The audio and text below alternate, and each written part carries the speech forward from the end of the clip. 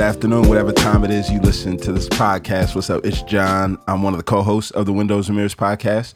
And I just wanted to give you a quick update on how we're going to do the Psalms through the rest of the year. So today, you're going to hear Psalm 73, but it's from the archives. It's one that me and Keith did a few months ago as we were going through the Psalms for the podcast last year. And I just want to explain to you a little bit why we're bringing up some of the archives and what we're going to do for the next step. So over the course of the past, 15 months now, close to 6 days a week, me and Keith have been recording the podcast, and it has been an absolute joy.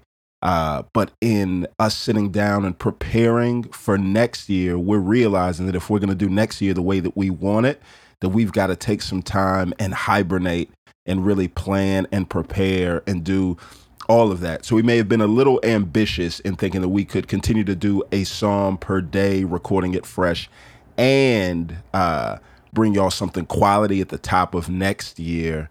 So we're going to go into hibernation for a bit. One, to prepare for the podcast for next year. And two, because Keith and I are both really academically underwater right now. So as I may have shared with y'all, I've started another doctoral program. And so I am knee deep in the work right now.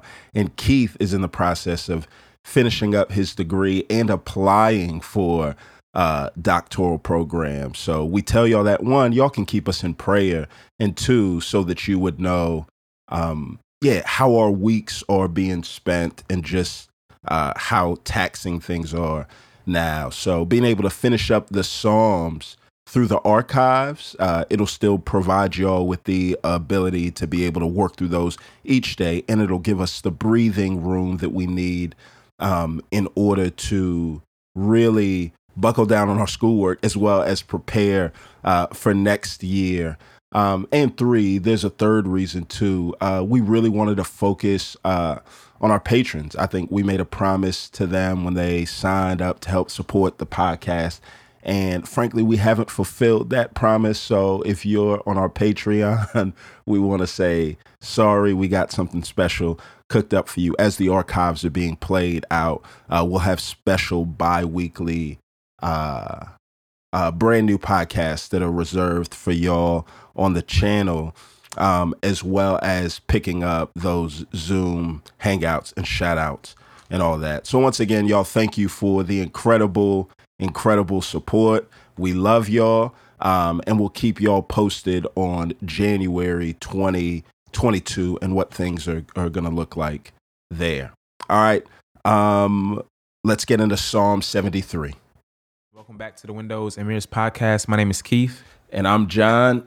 And this is a podcast where we're trying to show you that the Bible is more like a window than it is a mirror. We come to it to see through it and see God, not to it to primarily look at it and see ourselves. All right, so Psalm 73. Psalm 73. All right, here we go. When we created the calendar, if you subscribed to the joint, I messed up in the creation of it. So I overlapped some days. So today we're only doing one chapter, Psalm 73. And I think, it's a good one. In the providence of God, I'm glad that I messed up so that we really get some time to spend here. And then we'll pick back up tomorrow, Psalm 74 to 77. And then I don't think there's any other mess ups throughout the rest of the time. But if there is, we'll just do something like this.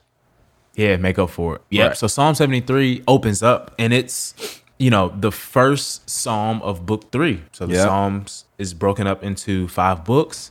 And the first 3 Psalms are kind of talking, the first 3 books of the Psalms are talking about how do we live in the midst of hope of a coming king, right? And so we're looking for this king to come and save us and fulfill all the promises of God. So he opens up this way. He says, God is indeed good to Israel, to the pure in heart. But as for me, my feet almost slipped. My steps nearly went astray, for I envied the arrogant.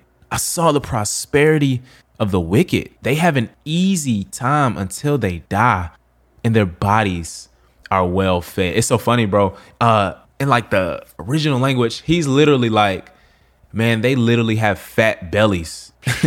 from eating so good, dog. He's like, man, God, I'm out here starving, running for my life, working. And now I look at all these people that are doing all types of foolishness, and it seems like their life is easy. Like, we all, like, that feeling to be, to work so hard to do everything right and feel like life is so hard and things are not going your way. And then to look around at people, right, that don't even care about God just at all, bro. Yeah. I could think of, man, for us, me and Chandra, we've struggled with unexplained infertility for years, and anybody that knows this knows this story. And early on, bro, it's so hard because it's like, here we are, trying to do the right thing, didn't have sex before marriage, tried to stay pure, got married, did things the right way, and we wanted something good from God and didn't get it. But then, man, we look around and it seemed like, people are just having kids left and right. They're not even trying. Folks ain't married. It's all of this stuff. And you just look and say, you come to the conclusion that he did in verse 13. Like, have I did all this stuff in vain? Nothing. Right. Yeah. So, he picks up, man, in verse 6. And he's like, therefore, pride is their necklace, right? Yeah. He says, and violence covers them like a garment. So it's not just that they disobey you, God, and they're getting rewarded. They flaunt it, right? They're arrogant, They're arrogant. They flaunt it pridefully. They esteem it as virtue. They celebrate these things, and they wear it as a status symbol. Yeah. But one of the things I love is that he's like, basically, man, he's bringing his frustrations to God in the context of worshiping him. Yeah. Right. Oh, I love it. Yeah. Right. But what we do is we take our frustrations out with God to nobody. Like we don't take it to God. We don't worship him. We don't have the dialogue, right? We have the doubts, but we don't have the dialogue. I think you said that before. Yeah. And that's where, problems started coming in, man. Yeah. I think it was Tremper Longman that said this, but he had this book, Cry of the Soul, where he goes through the Psalms. And one of the things that he brings up is this, every emotion is a theological statement, right? So it's not, so when we're saying like, man, life is hard, I can't believe life is this way, I can't believe life did this, what he's saying is no. What you're really saying is, man, I can't believe God did this, right? Yeah. God, why would you let that, right? So those of us that know that God is in control of the world, that when we think about these theological, or when we think about these emotions that we feel, if we substitute God for life, then we realize that we don't have to just let our emotions float aimlessly and control us, absolutely, but we get a chance to direct, right, our frustrations to God. And the question that, man, really just stirred up in me as I read this is, John, where do you go for answers to your most troubling emotions, right? And this is what he does. He's like, God, it doesn't make any sense. But here's what I love, man. He brings it to God. So he's like, God, this doesn't make any sense. And that's not an indictment or a statement. It's a question, right? Yeah. God, this doesn't make any sense. Right. Help me make sense of this. Yeah. And man, verse 17, everything changes, bro. And he says, until I entered God's sanctuary, then I understood their destiny. Right. And that was just like powerful to me, bro. It was like how all of a sudden, and many people speculate about this verse. Did he go in the sanctuary and see sacrifices? Like, what did he see? Right. But regardless, he was in the presence of God. He came into the Lord's presence. And verse 28 seems to add to this, where it says, but as for me, God's presence is my good, right? I've made the Lord God my refuge, so I can tell about all you do. Regardless of our situation, our nearness to the Lord always, that's good. Always flips our perspective right side up.